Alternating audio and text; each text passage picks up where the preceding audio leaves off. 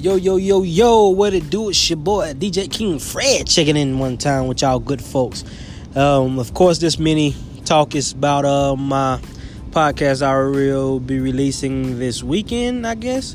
It is about how to become a DJ because a lot of people have been asking me lately, for help and where to start and how to start to become a DJ.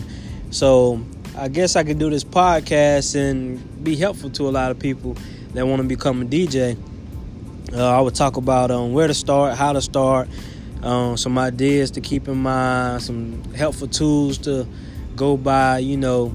I'll start off, with, choosing your name, what type of DJ you want to be, the equipment you want, some equipment that's a good price, if you're on a budget, just some ideas to help people to become a DJ, because a lot of people now realizing that DJs are important, and you can never have enough DJs in the area that you live in.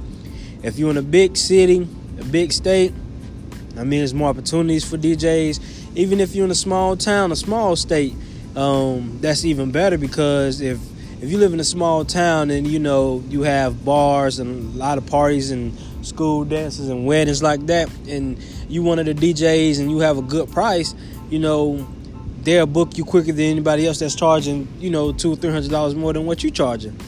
And that's one of the main things that's starting as a DJ. You want to have a good price to where people don't think, oh, you just a new DJ and you overcharging.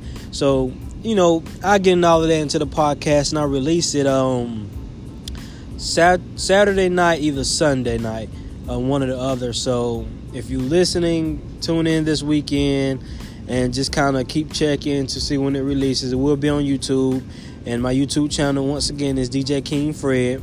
The website, I'm working on the website right now, but you still can visit as djkingfred.com, but it will change soon because I'm starting my DJ company,